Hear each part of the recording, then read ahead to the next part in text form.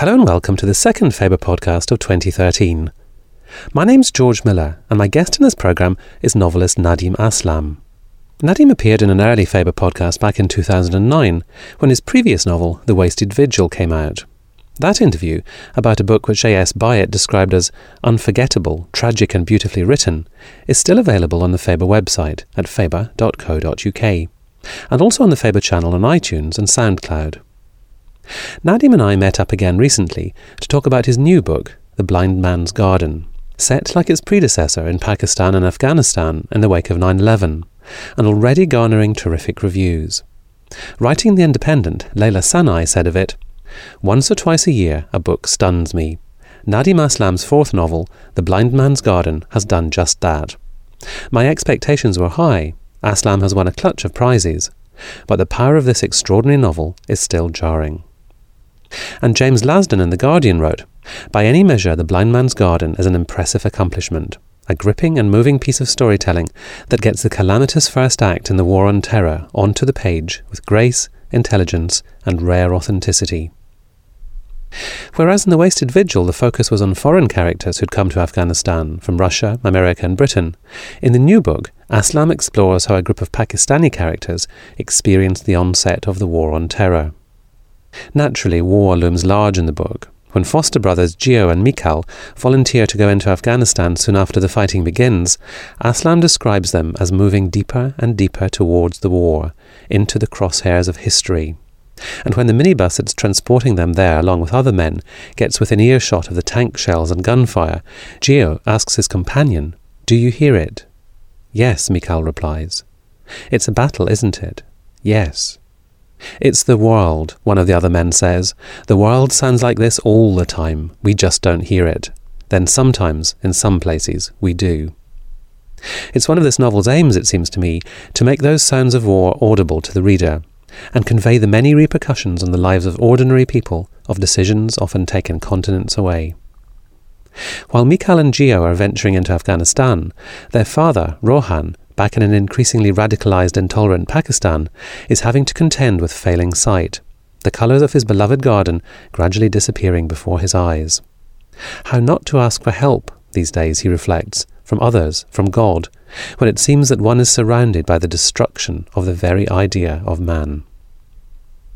Before we began the interview, Nadeem had been telling me that he also painted. So my first question was whether he thought the visual quality of his writing, which is finely attuned to the richness and diversity and colour and texture of the natural world, had characteristics in common with his paintings. That's a very good question. Painting for me is just another way of celebrating the visual. So I can't really speak in abstract terms about this, in that I paint a bird because I wish to understand that bird in as much detail as possible. So this is just my way of looking at a bird for 3 hours, or a bird wing, or the way its eye is round and it has a circle around it of skin, whether or not it has an eyelid, or the curve of the beak, as it were. So this is so I paint. I think my primary impulse behind painting is that I wish to look with as much detail as possible. I take as much delight in looking at an apple as from eating it. So this is why the book is called The Blind Man's Garden, and the main character in it is losing his eyesight, and I thought it was important for me to go and talk to visually impaired people. But by temperament and by character, it is not easy for me to approach people and ask them something which might be difficult for them to answer. I mean, I'm anxious when I ask someone about a scar on their hand, that for all I know, I'm stirring up a very bad memory. So I did attempt to go and talk to people who are visually impaired, blind people. But in the end, I couldn't bring myself to ask them in detail what it was like to maneuver through everyday life. And so a year or so went by. The book took 4.5 years to write, and a year went by and I was in a quandary because I just couldn't summon up enough courage to talk to someone. about it. And so I thought, let's do it ourselves. So for the last 3 years that I was writing the novel, for 1 week each, I blindfolded myself 24/7. And I lived as someone who can't see. Of course, I'm not saying that I was blind, because at every single moment of those 24/7, that week, I had the choice to take off the tape from my eyes and begin to see, which real blind people don't. But it did give me some idea of what physiologically happens. I mean, there are sentences in the novel which simply would not have been possible had I not blindfolded myself. In that I say at one point that he feels as though there's colored sand in his eyes. He says that when I wish to remember the color red, I would touch something warm. And that is what happened to me when my eyes were taped up. I touched something warm by accident, and my mind flooded with the color red. And I thought, and then I did it again deliberately a few hours later to see if it happened again. And it did. And once I heard raining, that it was rain, so I opened the window and put up my hand out of the window to feel the rain. And the first image that sprang in my mind was of the twinkling of stars, because rain falling on the palm of your hand actually does remind you of that. And that went into the novel. And the extraordinary thing that the first time I did it, so at the end of those 7 weeks of being sightless, when I removed the tapes, I was shocked because I was covered in bruises. They were everywhere: my face, my hands, my shoulders, my stomach, my shins, and my hips, because I had been bumping into things over the past 7 days. And I had forgotten that each time I bumped into something, there was a possibility that a mark had appeared on my body. So I had been accumulating bruises, and then seeing them suddenly, it was as though I had been assaulted without my being aware of it. The second time I did it, in the second year, I was more intelligent than I was the first time I had done it. And the third time, I was quite possibly the most intelligent man on the planet, because I had choreographed everything. I drove nails into the floor in front of the cooker, so I knew where to rest my feet, so I could cook safely. By that time, I knew that the soles of your feet are immensely sensitive. That thin soled shoes are better, because I could actually tell the difference between carpet and floorboards. I could tell the difference between grass and mud, that kind of thing. But as I said, these are the things which a writer does purely as research, which you have to do. And I can't really explain why I feel the need to do it, and I really rather not examine it. It is possible that some other writer would have approached the subject of blindness a different way. I'm only speaking about myself, and I actually love doing this, to actually be among the mud and just looking for gems that I can use. I mean, that's a fascinating experiment you describe, and I wonder how you were recording your sense impressions. Were you doing that in your memory, or were you writing things down? I mean, I remember in the book, at one point, Rohan has been writing all morning, but it hasn't been recording anything because there's no ink in the pen and he doesn't realise it. So it's sort of writing white. So how did you record your impressions? That too happened. So as I said, that happened the first time. But I had then, by the second year, I had dictaphone, and memory is quite good because it was a very intense experience. So it took me, I have to say, an entire year to unpack what I had gone through. It was a deeply, deeply intense, it's a very intense, and I think the traces of those 3 weeks went into almost every character. Mikal, when he's tortured by the Americans, he's actually put into this black room, which is painted black, and he's having hallucinations and he's having scary dreams, frightened. That happened to me.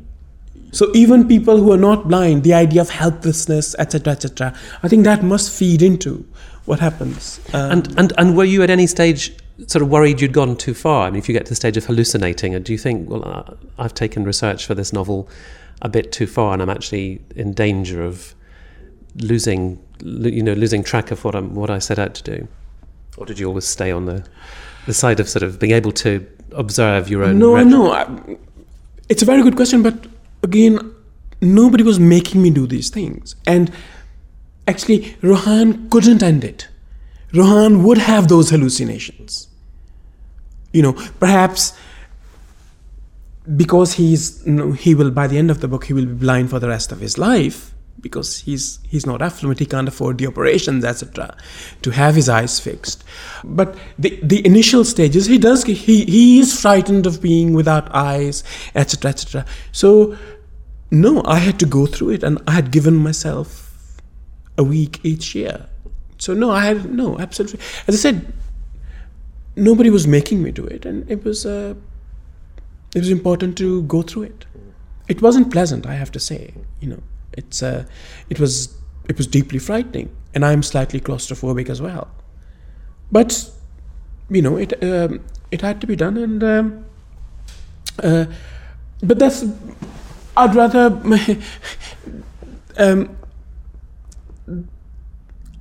I think that ultimately I would like the reader to just look at the text itself. I don't want this to become the thing that this guy spent. No, and I'm not saying that to you as an interviewer. I'm actually speaking to the readers now. That this doesn't matter. What I went through in order to write the book really isn't important. Have I brought something to the page? Does it work well on the page? Does my research, is it heavy-handed? Have I used it well? Because ultimately it's a novel. It's not a book about what a chap did for 3 weeks. Yeah. This is a novel. And is there a aesthetic pleasure here? Is there historical awareness here? Is there political commitment here? So this is what I would like the reader to think. And no amount of research, if it's presented to the reader in a ham-handed way, will actually convince the reader to actually continue with the novel. I mean, I'm guessing, Nadeem, with a novel as complex and ambitious as this, it didn't have a single seed which germinated. It originated in a variety of preoccupations and situations. You're absolutely right. I mean, we've lived through an extraordinary decade, beginning with 9/11 and ending with the Arab Spring. Just think about it. Beginning with Muhammad Atta's suicide at one end and Muhammad al-Bouazizi's suicide at the other end. Muhammad al-Bouazizi was the Tunisian fruit seller who set himself on fire, and his death in January 2011, exactly 10 years on, year-wise, sparked off the Arab Spring. And between that, we had the war on terror, the call to jihad, we had the invasions of Afghanistan, Iraq, Guantanamo Bay, Abu Ghraib, the murder of Benazir Bhutto, the execution of Osama bin Laden, and this clash between an incomplete understanding of the East and an incomplete understanding of the West. If you go to Google and you type in Pakistan is, the 4 autofill choices you are given are evil, stupid, dangerous, a terrorist country. Type in America is, and the choices you are given are not the world, evil, not a country but a business.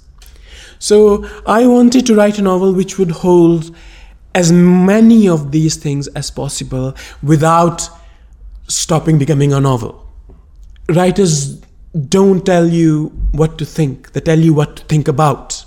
So I wanted to bring you the complexity of this decade we have lived through and just try to see that what you thought had happened during the past decade, whether it squares with what this book says happened in the last, how much of this did you know? How much of this did you not know?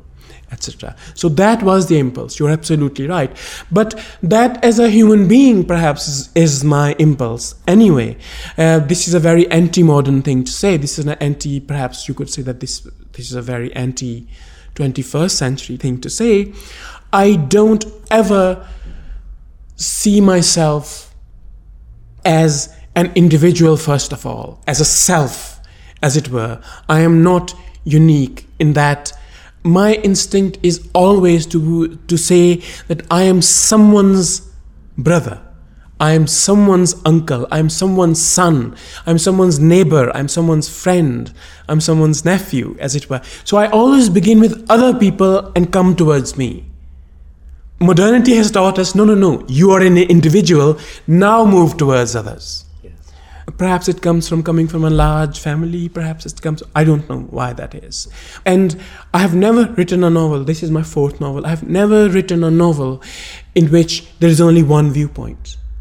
And I never realized I was doing it. Even in my first novel, which I wrote when I was 23, there are about 7 or 8 viewpoints. There are 7 or 8 main characters. So I always bring in these individual stories and try to put them next to each other to see whether or not a spark jumps from one to the other or not, as it were. What you've just said has made me remember 2 things in the novel.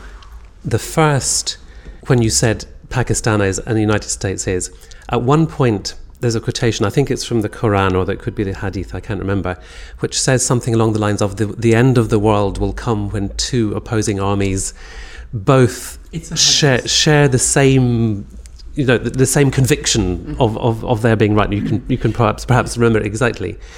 It's a saying of Muhammad, the end of the world won't be until 2 armies have gone to war declaring an identical aim.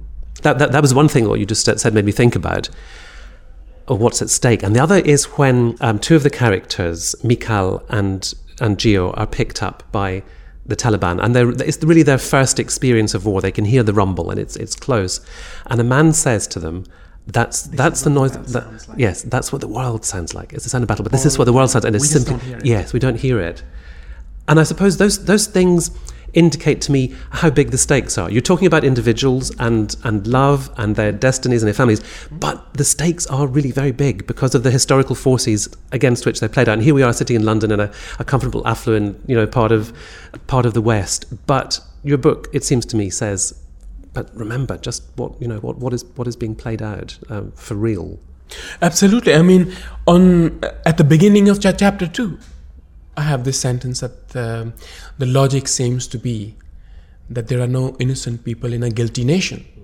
So, on the one hand, we have Al-Qaeda, who thinks it is okay to slaughter people because they are guilty, because their nations are guilty. And on the other hand, we have the United States thinking it is okay to kill hundreds of thousands of people in Iraq and Afghanistan just to get who they want.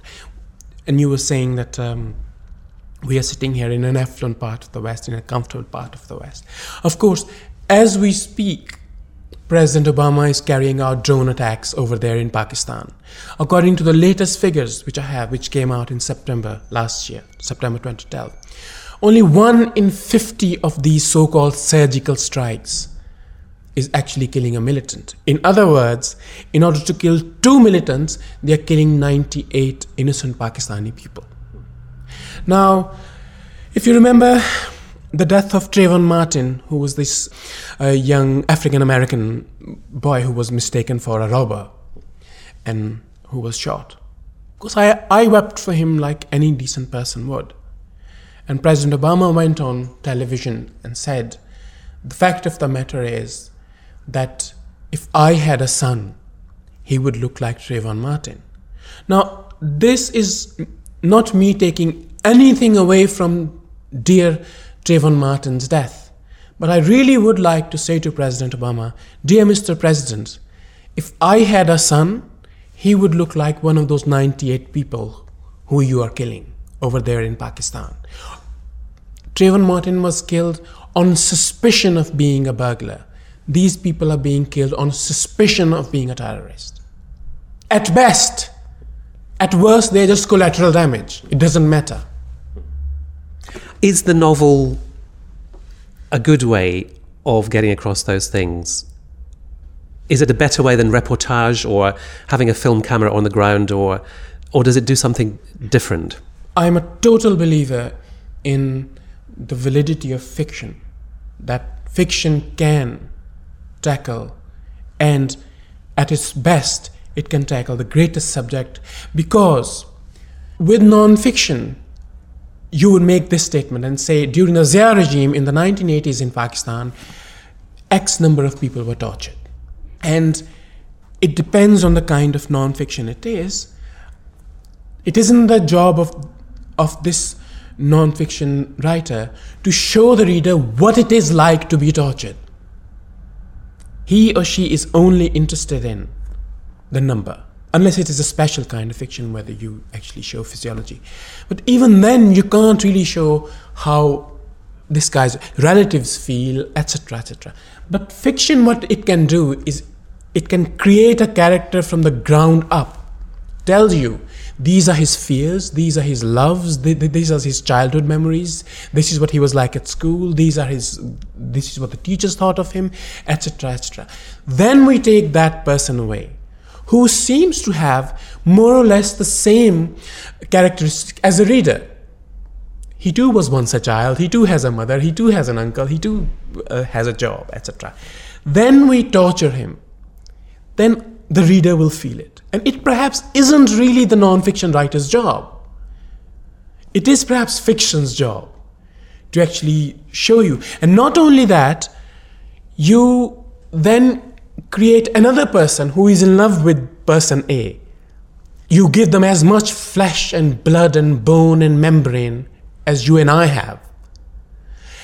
And then you have to take away person A.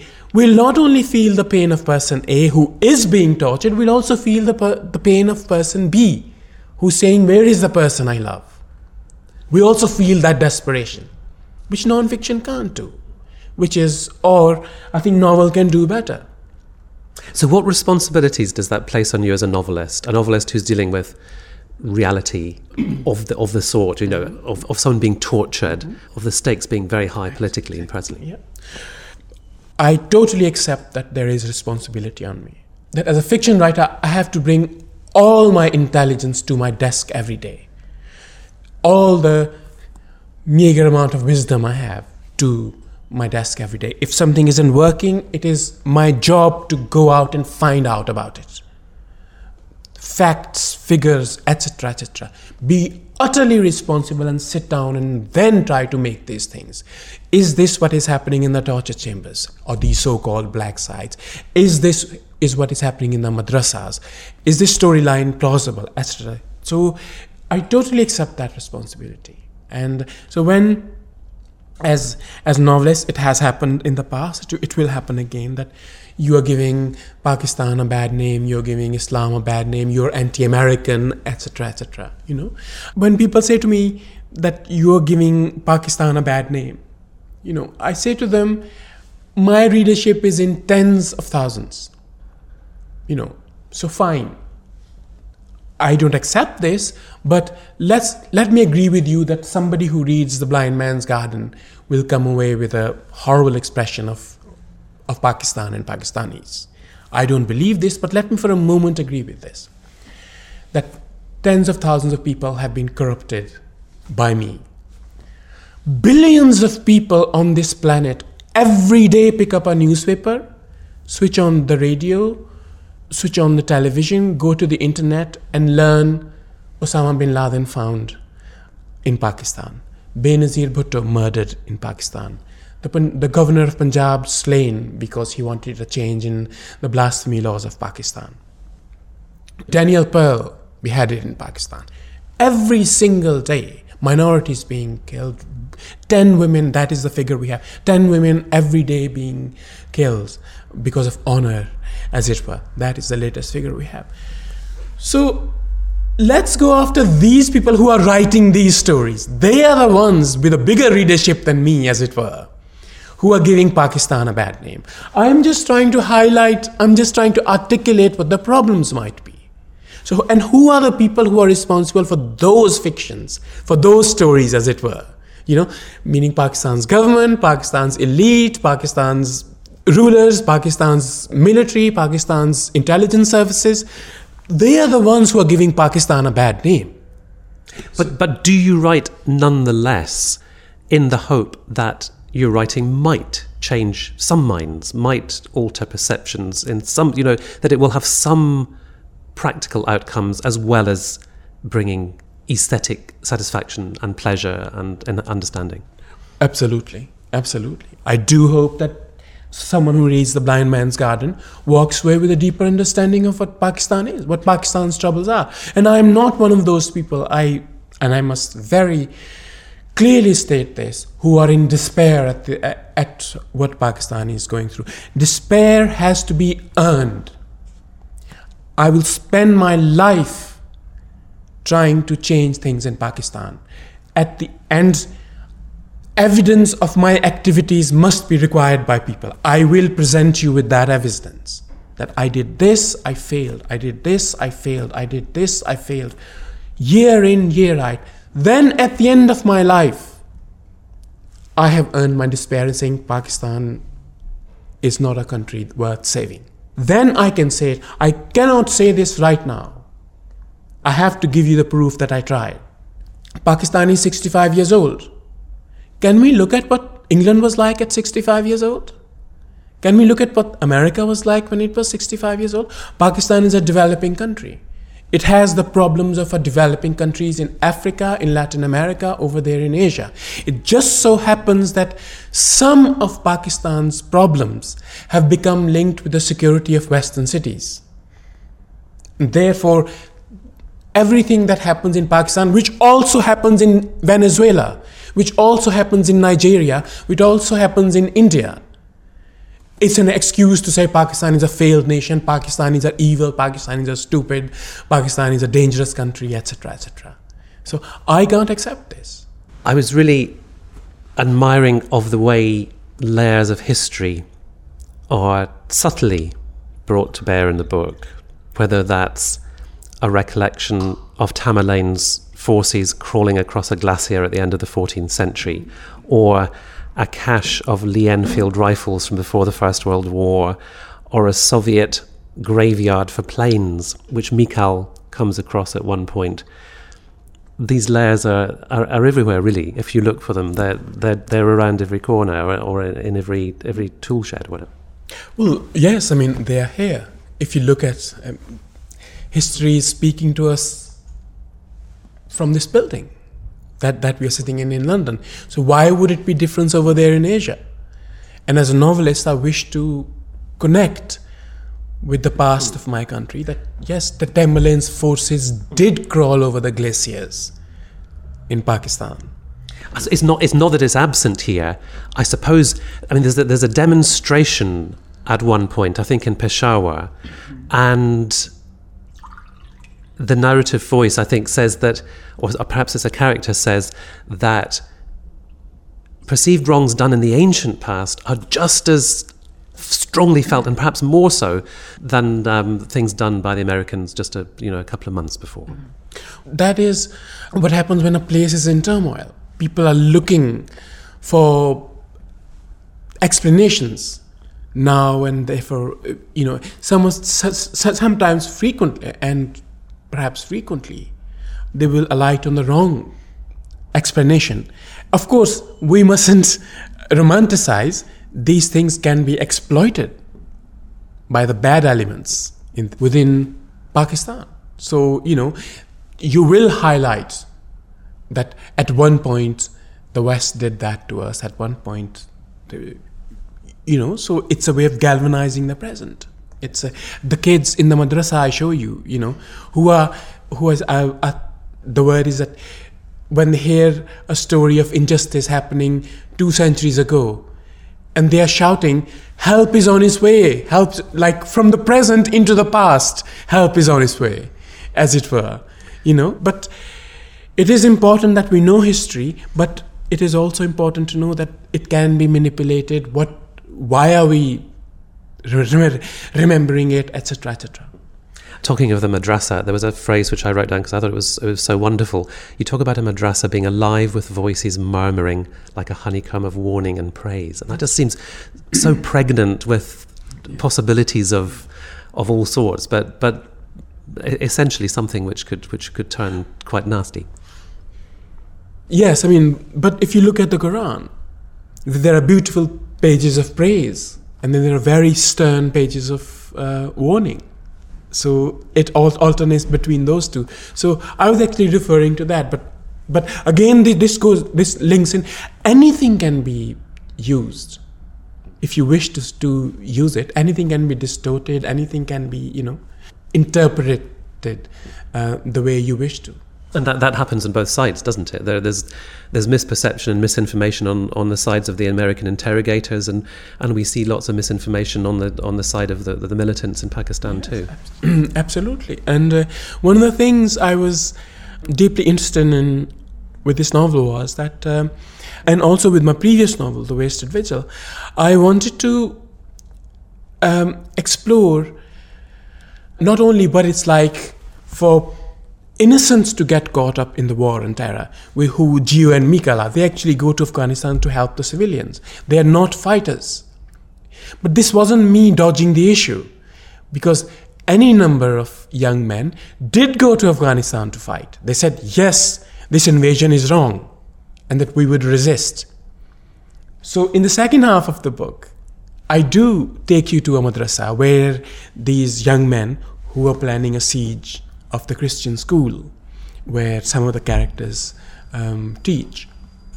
So that was what I was trying to do. This wasn't me dodging the issue. I wanted to show you that it is possible to find people who were totally innocently caught up in the war, but I'm just as interested in the psychology that says, yes, I wanted to fight the Americans, and people who are admitting it with a sense of pride. Is that psychology, though, for you more difficult to access as a novelist than Gio, who goes for to offer humanitarian help? He's a medical student. Is it easier for you to get inside his head than inside the militants who carry out the siege at the school? Well, I've visited madrasas in Pakistan, and I've spoken to any number of people. So there is a spectrum of opinion in my head. So really, to make a character, again, I made a character like that in my previous novel, The Wasted Vigil. There's a man called Kasa, young boy called Kasa, who was a jihadi. A jihadi is no more difficult to imagine than a non-jihadi for me. I should like to think that as a novelist, if I bring all my tools with me to my desk, and I referred to them earlier, my intelligence, research. No, it wasn't any difficult. I can enter into that mindset, yes. The lot of women in the book is particularly tough, it seemed to me, and there was a moment which crystallized that. When Kabul falls to the Americans shortly after the invasion, the men in Afghanistan begin shaving off their beards. The women keep their burqas on, and that just seems such a telling detail, and it just said so much about expectations, really, for women, and just how dangerous it continued to be. Yeah, yes, absolutely. Nahid, the heroine of the novel, and Mikal, I have to say, they are two of my favorite people. That so far they are my favorite characters I've ever created.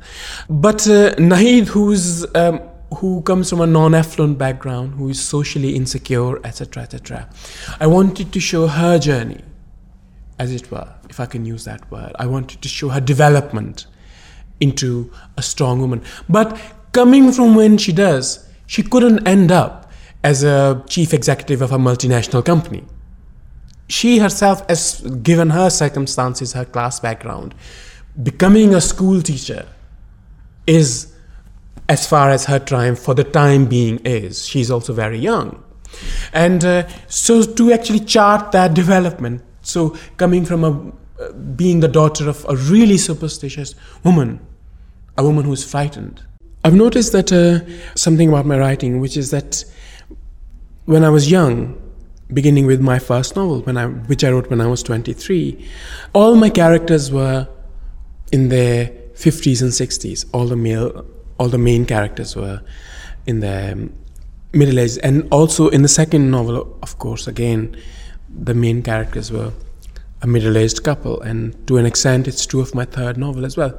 But now that I'm older, I feel confident to actually bring in younger people and place them at the center of the story, and which is what I have done with The Blind Man's Garden, because I think we underestimate the grief of the young.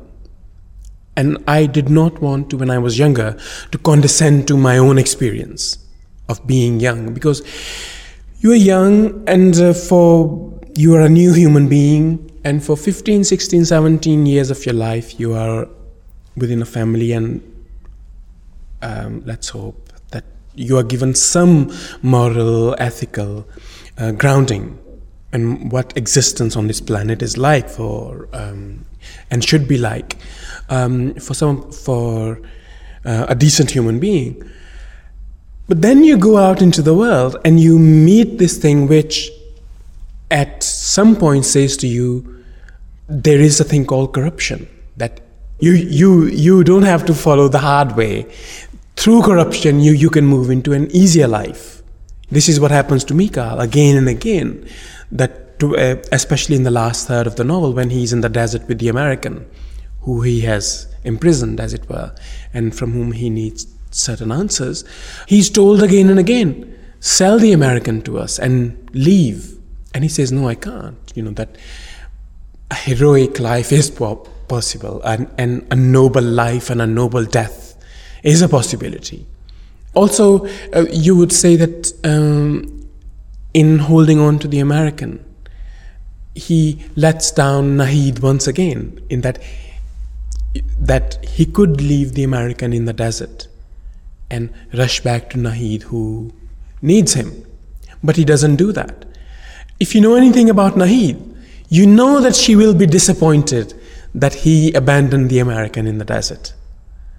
That she too is young, and she too is idealistic, and she too has a certain idea of what a moral life is and what an ethical life is. And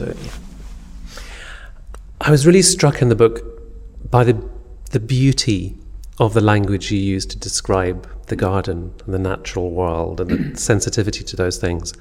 And juxtaposed with that natural beauty is the much more dangerous beauty of images, the making of images in the book. Man-made images are always problematic or dangerous. Even something like in the prison where Mikhail is, there are American children's pictures, but they're American children's pictures of basically the Taliban getting its ass kicked. It's like that. So was that a sort of juxtaposition you were at some level aware of? Yes, I was, absolutely. It was intentional, and but I'm not sure how beautiful those images are. Of course, and I think I have to refer you to my earlier answer, why I paint.